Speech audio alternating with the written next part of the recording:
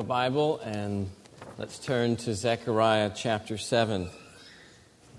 My plan is to cover both chapters 7 and 8 this morning. So pretend you just had a shot of espresso. These two chapters actually repeat many of the themes that we've already discussed in more detail in chapters 1 to 6. But even more important is that chapters 7 and 8, they're one piece, one unit. It begins with a handful of Jews entreating the Lord's favor. And then by the end of chapter 8, you get a bunch of nations entreating the Lord's favor. It begins with a question about fasting, and chapter 8 ends with an answer about feasting. It begins with the people's failure to uphold the covenant. By the end of chapter 8, you see a new people actually fulfilling the covenant. And so these two chapters, they hang together as one piece, and they convey a single message. And at the risk of serious reduction, I've tried to summarize that message like this. You can see it in the title, Past Judgment and Future Salvation Inspire Present Fidelity for Worldwide Worship. So that summary will become clearer soon enough, but for now we need to understand the question that rises in verses 1 to 3. I want to pray first, though, before we read. Father, thank you so much for this time together in your word. It is good for us to be here over your word. And I pray that you would cause your word to quicken our hearts, to make them alive to everything that is true and beautiful and good and right and lovely and excellent and worthy of praise. And I ask that in Jesus' name. Amen. Okay, so let's understand the question that rises first in verses 1 to 3. It says, "In the 4th year of King Darius, the word of the Lord came to Zechariah on the 4th day of the 9th month, which is Kislev. Now the people of Bethel had sent Sheretzer and Regemelech and their men to entreat the favor of the Lord, saying to the priests of the house of the Lord of hosts and the prophets, 'Should I weep and abstain in the 5th month, as I have done for so many years?'" That's the question that initiates everything that comes in chapters 7 to 8. And their question makes a lot of sense. Ever since Jerusalem fell, Israel had a routine of fasting. Only the 5th month gets mentioned here, but by the end of chapter 8, we see that they were fasting in the 4th and the 7th and the 10th month as well. They had a routine of fasting since they went into exile. Weeping over the destruction of their city, Jerusalem, crying out to God for God to stop the punishment for these 70 years of exile. Well, now the exile is over, and they're back home, and the temple is about halfway complete. It's 2 years have passed since Zechariah had shared his very promising night visions. And if worship was soon to be restored in the city, the people better start figuring out what's acceptable worship and what's not. Should we keep fasting or not? Seems like a good question to ask God. But there's more to this question than what's on the surface. God sees a deeper residual problem in their question. And he exposes that problem with 3 soul-searching questions. The first soul-searching question comes in verse 5. "When you fasted and mourned in the 5th month and in the 7th, for these 70 years, was it for me that you fasted? And then a second soul-searching question in verse 6. And when you eat and when you drink, do you not eat for yourselves and drink for yourselves? His questions began piercing the heart of the matter. Their worship is empty if it's not done for God. Any religious act, even self-denial, they're fasting. Even self-denial is empty if it's not done for God, to please Him and to honor Him and to serve Him with a whole heart. So the real question isn't so much about whether to continue fasting, but why? Can God say of your fasting and your praying and your giving and your weeping and your feasting and your traditions that it's all for Him? Apparently, He couldn't say that of Israel, which leads to one further soul-searching question, and this one probably hits the hardest because He's comparing them to the previous generation that He just judged. But in order to feel the gravity of this question in verse 7, we need to read all the way to the end of verse 14. So, first the question in verse 7, were not these the words that the Lord proclaimed by the former prophets, when Jerusalem was inhabited and prosperous, with her cities around her, and the south and the lowland were inhabited? And the word of the Lord came to Zechariah, saying, Thus says the Lord of hosts, render true judgment, show kindness and mercy to one another. Do not oppress the widow, the fatherless, the sojourner, or the poor, and let none of you devise evil against another in your heart. But they refused to pay attention and turned a stubborn shoulder and stopped their ears that they may not hear.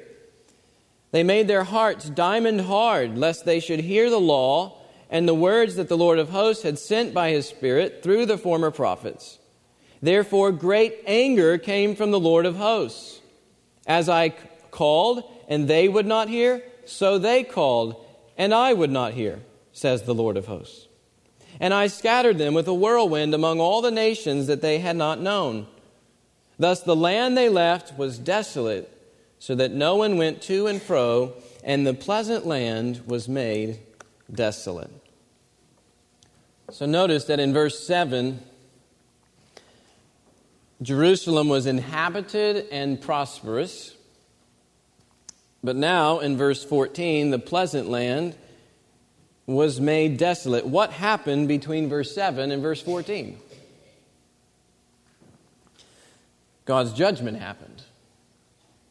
And the reason His judgment came upon them is that they did not have a heart for God.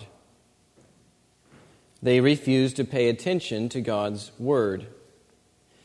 They went through the motions of worship and the motions of sacrifice and the motions of feasting and prayer and song, but their hearts were far away from God. How do we know that? Well, because their life didn't reflect God's character toward others. That's what we get in verses 9 and 10. We get a picture of God's just character working, or at least the way it should have been working, through His covenant people. Israel was supposed to be a community reflecting God's just character to the world and in their relationships with one another. Rendering true judgments, for example, not false ones. This word kindness, that's usually the word translated steadfast love or loving kindness in some of the older translations. And it's applied to God everywhere in the Scriptures to speak of His loyalty to His people. It's the essence of covenant devotion. If the people were truly fasting for God, then their lives would have reflected God's steadfast love toward each other. Another word we see here is mercy, or sometimes translated compassion. It's comparable to the concern a mother would feel toward the fruit of her womb. It goes beyond what ought to be given, much like God's love for His people goes beyond what ought to be given. Sinners deserve nothing but punishment, but God gives up His only Son to redeem them. He's a God of compassion. If the people were truly fasting for God, then their lives would have reflected God's compassion toward others. We even get examples of how God's kindness and mercy would have compelled the people to show care for the oppressed. It mentions the widow, the fatherless, or the orphan, the sojourner, and the poor. These are people that don't have someone to protect them. They didn't have welfare or CPS or Medicare. These were very vulnerable people. And God's compassion should have compelled the community to care for these people and take them into their homes. Isaiah had said the same thing earlier in Israel's history. He's one of the former prophets that Zechariah is talking about. He says, "Is not this the fast that I choose, to loose the bonds of wickedness, to undo the straps of the yoke, to let the oppressed go free, and to break every yoke? Is it not to share your bread with the hungry and bring the homeless poor into your house?" It's Isaiah 58, verses 6 and 8. If the people were truly fasting for God, then their lives would have reflected care for the oppressed. As one writer put it, the true measure of any society is the way it treats those who cannot protect themselves. Israel didn't measure up so well. They didn't share God's compassion. Their heart didn't beat in sync with God's heart, and God is pleading with them to repent of the hypocrisy, because the same hypocrisy characterized the generation before them that got sent into exile. Religious hypocrisy brings judgment. The past judgment of exile should serve as an example to them and inspire them to true repentance.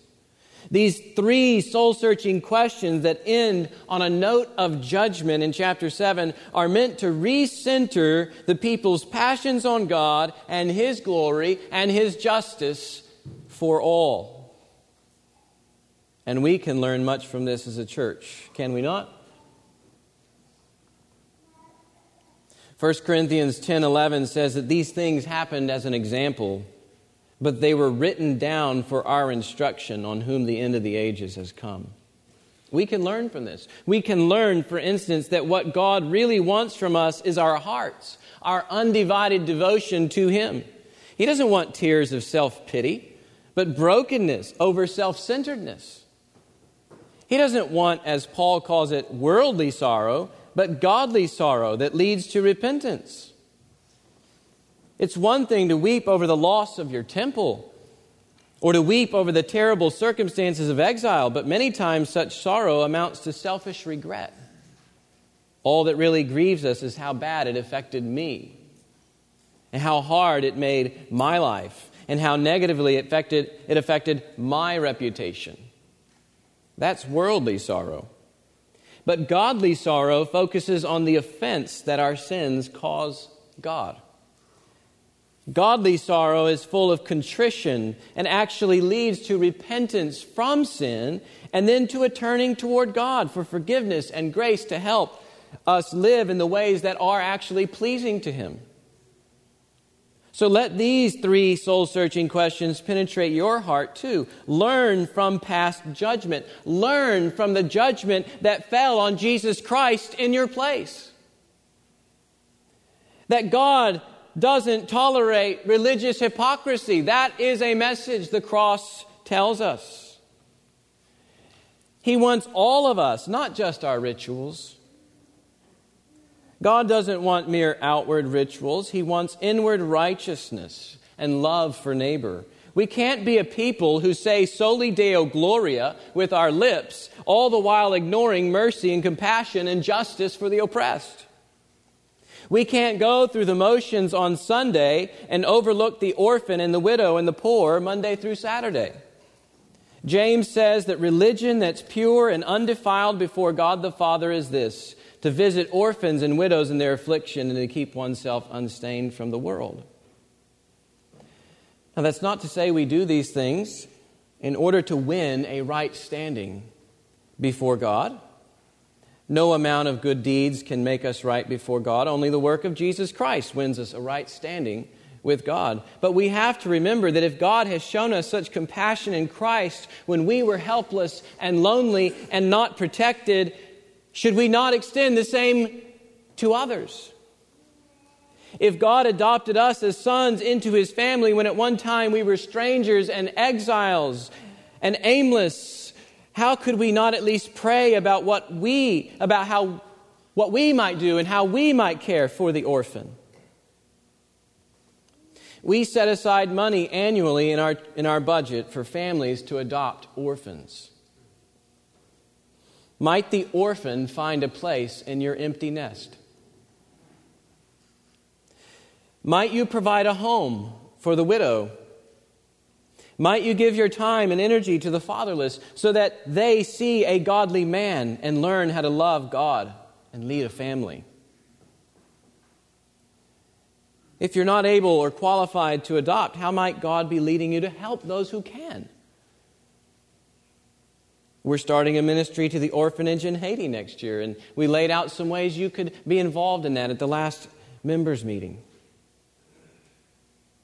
There are opportunities to preach and lead from week to week in some of the nursing homes in our area. Wes leads that, and Gary Trojak. You can talk to them for more information. Or, for example, 1 Timothy teaches us that we ought to support true widows. Are we prepared as a church to support true widows? And what I mean is prepared in heart to give generously that they might be supported one day. We even meet on the other side of the street from an elementary school. And I know that there are ways we can help with winter clothing for children who don't have any. We need somebody to call them. If that's you, come see me after service. Write it down in your worship guide and come see me. Let's talk about how we can initiate that this year. God isn't interested in superficial rituals, but a heart of compassion. And the past judgment of exile should inspire us to repent where we are failing and to obey in the present. That's chapter 7. But that's only half of God's answer to the question about fasting. The other half comes with chapter 8. And it's here that we see how future salvation also inspires present fidelity to God. Chapter 8 basically shows us that what God commands His people to be, His grace will also cause them to become. What God commands His people to be, His grace will also cause them to become. You can't live this way on your own. We're too sinful, too self-centered. We need grace. And there's a movement to chapter 7 and 8. You know, He just laid them low by exposing their religious hypocrisy that's worthy of judgment. But now He lifts them out of the dregs of their guilt and shows them what grace is actually capable of doing in them, in this community. So let's look at this future salvation, one promise at a time. We won't cover everything, but you'll get enough to see what's going on. First, we see that God returns to His city. God returns to the city. The one that we read just earlier is desolate. The pleasant land is desolate. God returns to this city. Verses 1 to 3. And the word of the Lord of hosts came, saying, Thus says the Lord of hosts, I am jealous for Zion with great jealousy, and I am jealous for her with great wrath. Thus says the Lord, I have returned to Zion, and I will dwell in the midst of Jerusalem. So God's coming back to dwell with his people. And the promise is so sure, he can speak of it even as if it's a done deal. I have returned. And when God chooses to dwell in his city, things fundamentally change about that city. And that's what we begin seeing take place, which is where another promise comes in. He makes it a new city. God shows up, he makes it a new city. Keep reading in verse 3. And Jerusalem shall be called the faithful city, and the mountain of the Lord of hosts, the holy mountain. Literally, Jerusalem will be called the city of truth.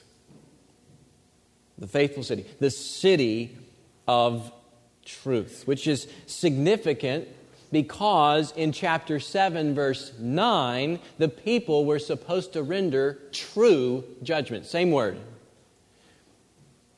Judgments that were faithful to God's words, that didn't show favoritism, that weren't biased. That's the way they were supposed to run the city. That's not how they ran the city, and they got sent into exile for it. Now we're getting the picture. God shows up, and when he shows up, he turns the city into the city of truth. God's presence, in other words, so sanctifies the people in the city that the city itself gains a new reputation over the way they interact with one another. That's the city of truth, the Lord's mountain. Why is it the city of truth? Well, God fundamentally changed the people in it so they relate to one another in truth. They're now rendering true judgments and righteousness. And that means people play. They play in this city. That comes with another promise in verse 4. Thus says the Lord of hosts, old men and old women shall sit in the streets of Jerusalem, each with staff in hand because of great age, and the streets of the city shall be full of boys and girls playing in the streets. That's a big deal. You know, old people and young people were some of the first to perish whenever a city got captured. They were the most vulnerable. But now what do we get? We get Gramps and Grandma living to a ripe old age and chilling in the streets with the kids playing. Who said the Bible doesn't say anything about play? One of my favorite music albums is called The Grand Narrative by Heath Hollinsby. And he has several songs that take you from creation through the fall to the atonement of Jesus Christ. And his fourth song, or maybe fifth song on the album, is called Covenant. And the song is about God establishing a new covenant with his people. And the best part of the song, though, is when the music fades out towards the end and you hear the laughter of children playing with their daddy. That's brilliant artistry and creativity, and it comes from places like this in the Bible. If you're a musician, help us get these things. The city is full of boys and girls playing in the streets. Meaning, there's no fear of people hiding in the alleyways. There's no child molestation. There's no human trafficking. Parents don't have to worry about the neighbors, and the kids don't ever have to worry about crime. The idea is that if the old and the young enjoy the city's peace, then everybody from age to age enjoys the city's peace. All the people are dealing with each other in truth. I want to play in that city. Another promise, nobody from God's elect will be missing. God will save every one of His people and establish a new covenant with them. This is verse 7. Thus says the Lord of hosts, behold, I will save my people from the east country and from the west country. So from the rising of the sun to its setting, wherever they are, I'm going to find them. I'm going to bring them to dwell in the midst of Jerusalem, and they shall be my people. And I will be their God in faithfulness and in righteousness. You should know that language, because it's all over the Bible, speaking of the new covenant. They shall be my people, and I will be their God. It's the language of a new covenant relationship. It has to do with the barriers that separate us from the Lord. All those barriers have been torn down. The sin that separates us from God will be finally taken away, and He will once again enter into the most intimate of relationships with His people. Hosea compares this covenant relationship to the intimate experience a wife shares with her husband. Or another promise, God reverses the curse of the law on His people, and then He brings them prosperity. And simultaneously, when He brings them prosperity, He actually fulfills the covenant that He made with Abraham back in Genesis chapter 12, verse 2, that they would be a blessing. Okay? So this one starts in verse 11. But now I will not deal with the remnant of this people as in the former days, declares the Lord of hosts, for there shall be a sowing of peace. The vine shall give its fruit, and the ground shall give its produce, and the heavens shall give their due, and I will cause the remnant of this people to possess all these things. And so there's the reversal of the curse. Now verse 13, here's the fulfillment of the covenant to Abraham. And as you have been a byword of cursing among the nations, O house of Judah and a house of Israel, so I will save you, and you shall be a blessing. Isn't that a beautiful picture of grace? God's grace turns self-centered religious hypocrites who lacked God's compassion for others, and His grace turns them into a people who are a blessing to others. It's fantastic. And these things are so beyond the people. I mean, like this verse, where is it? Verse 7. No, it's not. Where is that?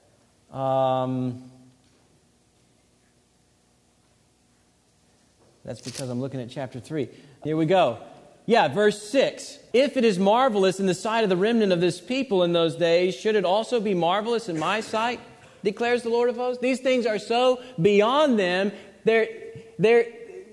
it's like humanly impossible. Like, we can't imagine those things actually happening. And God is saying, it's not too hard for me.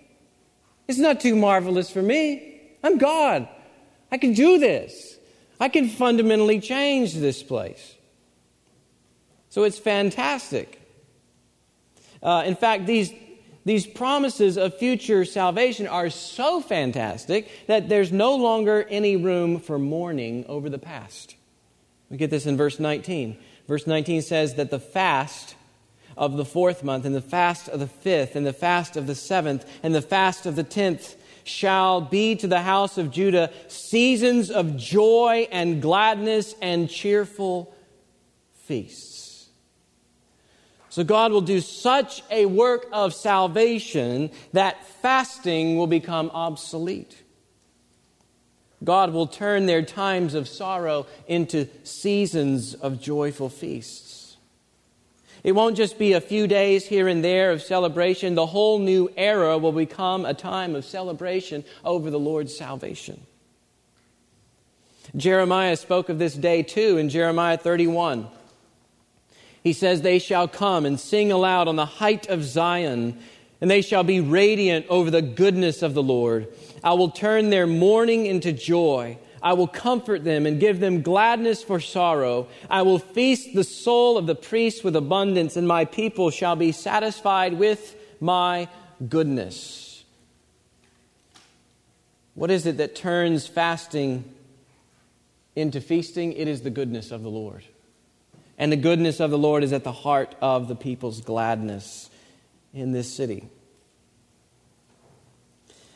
And in some sense, we have to say, according to the New Testament, that this new era of celebration has dawned with the coming of Jesus Christ and His death and His resurrection victory. We certainly don't experience it all in full, but we certainly experience it by faith. This new era that has dawned. We live in the overlap of the ages, the already not yet. So it doesn't necessarily mean that our fasting has stopped. Jesus and the apostles actually practiced it, and they largely assumed fasting to be part of a believer's life. But never do they give a legal prescription for how it should be done, only that when it's done, it should be done for the right reasons and with the right motives. And I think our passage is giving us much insight.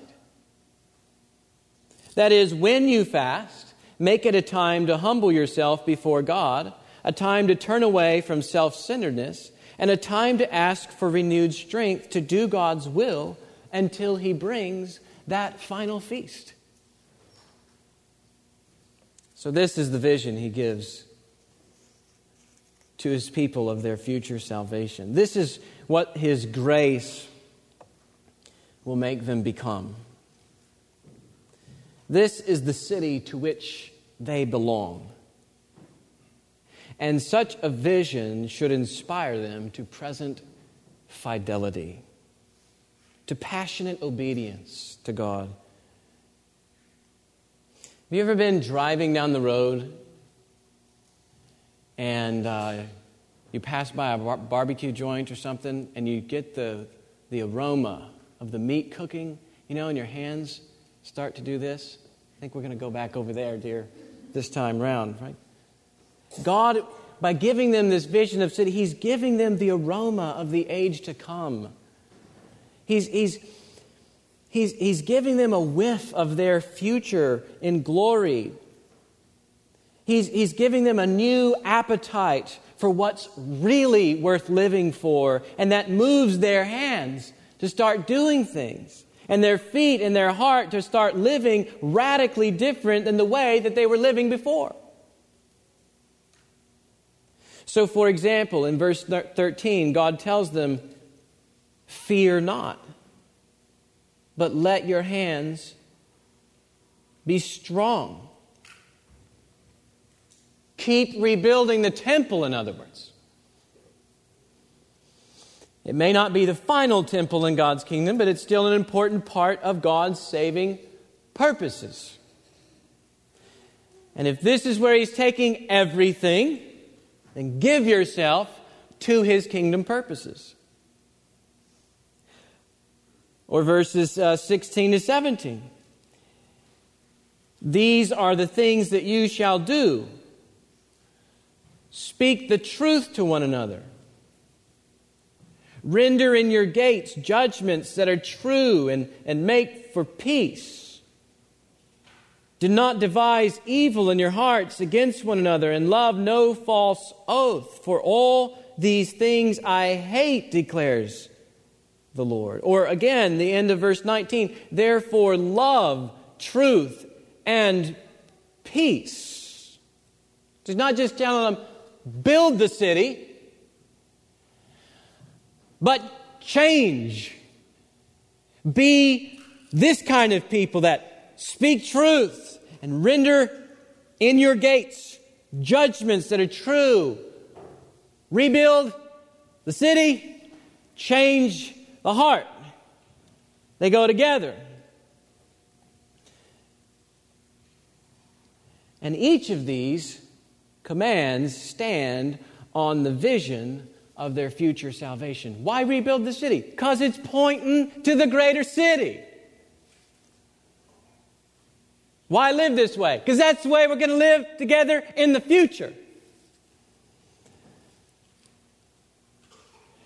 Future salvation inspires present fidelity. Why love truth and peace now? Because you belong to the city of truth.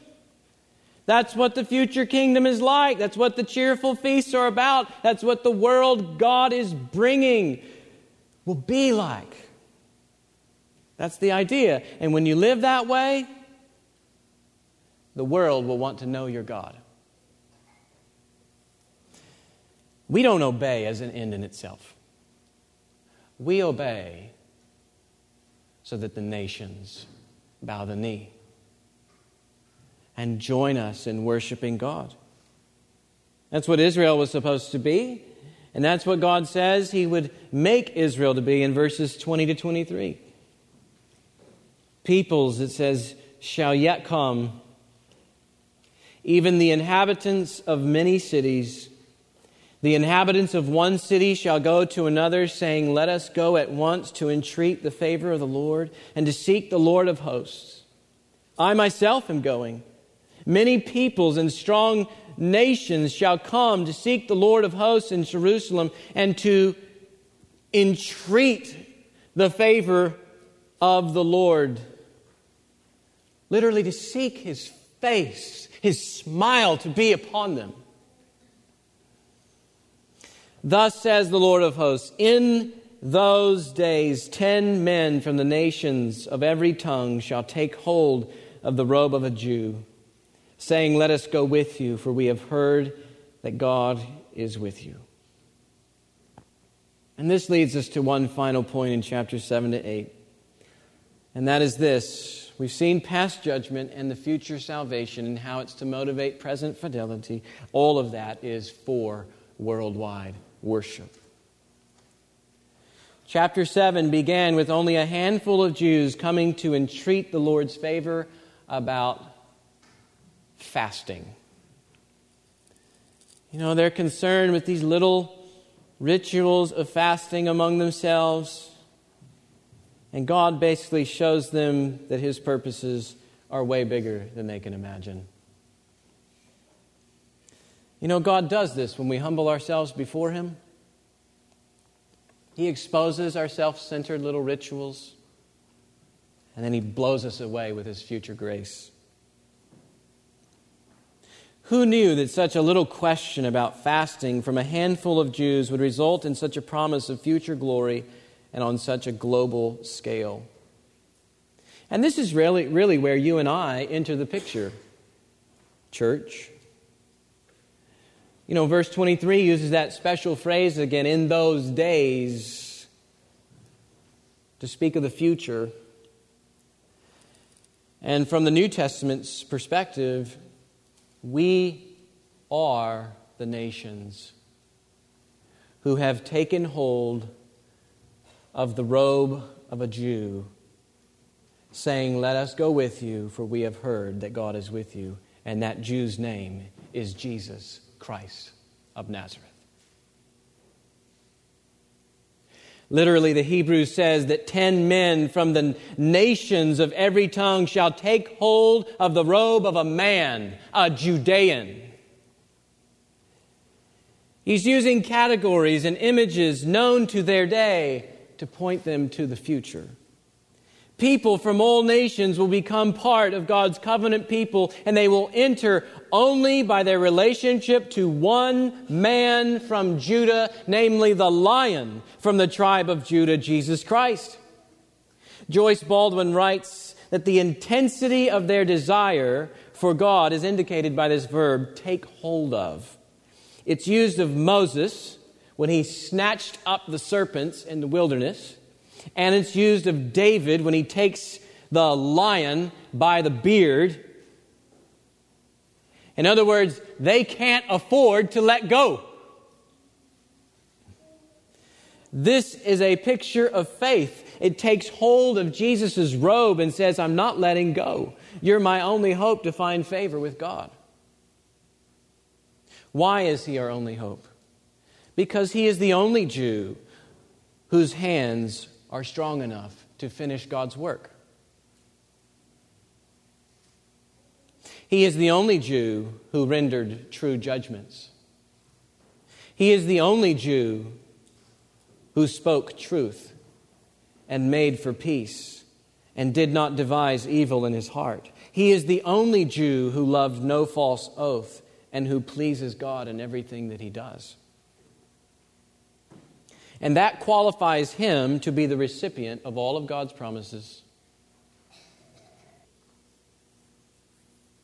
God's presence, the new city, the peaceful play, the new covenant, the blessings of Abraham, the joyful feasts, they all belong to one Jew, Jesus Christ. Because he is the only Jew who fully obeyed God. But we have to remember, he obeyed God fully, even unto death. You see, he didn't come simply to receive God's promises for himself, though he could have. He came to die that he might share God's promises with those who didn't deserve them. And that's you and me, if we trust in him. If we unite ourselves to Jesus by faith, by giving all of ourselves to him, that we might have a relationship with him, all of the promises become ours as well. Jesus laid down his life to pay the penalty for your sins so that you might inherit all these promises with him. Not apart from him, but with him. And he rose again from the dead on the third day so that your fasting would give way to never-ending feast. So that the sickness you feel every day over your sins might give way one day to total healing. So that the grief you feel over your hypocrisy might give way to an eternity of happiness with him. So that the tears that fall from your eyes over the brokenness of this world, like we saw in Paris over the weekend, that the tears might give way one day to unending joy. So that your gut-wrenching hatred of racism might give way to laughter and play in the streets of gold without fear. Jesus Christ is bringing that day, and it could not come soon enough. But until then, let these chapters inspire present fidelity to God's Word. That more peoples, that 10 men, that 10 women from every tongue might grab your robe on the way to the city of truth. It's not to say you're Jesus. It is to say you're an extension of Jesus on earth while he reigns in heaven. This is the draw that our lives and our message ought to have on others. Our lives and our message ought to be one big magnet drawing all the nations to Jesus Christ. So in the same way that Zechariah charges Israel to give themselves to God's purposes, so the apostles charge us to give ourselves to God's purposes. Part of that is repentance, and we looked at that earlier. Part of that is compassion, and we looked at that earlier. And part of that is spreading the news about God's global glory in Christ. God has made a way for all peoples without distinction to approach his throne, and Jesus is that way. Jesus is the way, the truth, and the life, and no one comes to the Father except through him. Christ gave his life, the righteous for the unrighteous, that he might bring us to God. And the nations are responding. I finished the book of Acts this week, and it ends on the note of, therefore, let it be known to you that this salvation of God has been sent to the Gentiles, and they will listen. They will listen. Read the emails from our missionaries. They are listening. They will listen. That implies a herald, namely us, to preach God's salvation to the nations. And when I say nations, I don't just mean those far away without access to the gospel. Take it there too. But I also mean the people that you share a fence with. Find ways to get into their lives and serve them and pray for opportunities to bring them with you into the city of truth. And speaking of the city of truth, what an amazing future hope to give each other daily and to give other people daily. Think of 100 things that are out of sync, thousands of things that people encounter every day that are out of sync with the city of truth. And it's a great opportunity, a great segue into the gospel to point them to the hope that we do have, the hope that Christ does provide for this future city. So, for example, I'll just give you one example. One big topic in the news lately has been systemic racism present in society, whether intentional or not. And some have wrongly responded with violence and much hatred, and others have wrongly responded by not listening or showing any sympathy towards the oppressed. But in the midst of all this, there's an evangelical pastor named Tabiti Anyabwile. And just this week, a secular magazine called The Atlantic held a summit surrounding the question of race and justice in America. And they invited Tabiti to contribute to the discussion after he wrote a response to an article that they published. And on center stage, Tabiti was able to share the gospel with thousands of listeners, and part of his message to them went like this.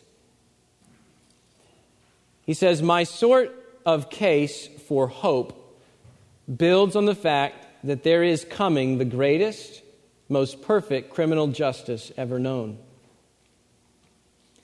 That when Christ comes and establishes his reign, there will be no more injustice. There will be no more crime. Everything that has been crooked will be made straight.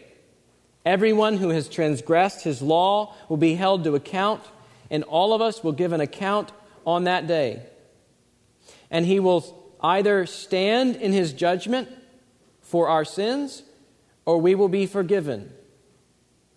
And we will either stand in his judgment for our sins, or we will be forgiven because another has stood in our place, namely Jesus Christ, who paid the penalty for our sins and was raised from the grave on the third day. And all those who trust in him will be reconciled to God and enjoy eternal life. In one sense, the case for hope requires us, particularly as Christians, it requires us to build our hope on something more permanent than the transient things of this life, to place our happiness beyond the reach of our enemies, and to see that there really is a moral arc to the universe, and it bends toward justice. In the broadest sweep, that's the case for hope." Tabiti's words point people to the city of truth that we read about today. That is our case for hope as Christians. And it's the same city that we can point others to as well. The city where all oppression ceases to exist.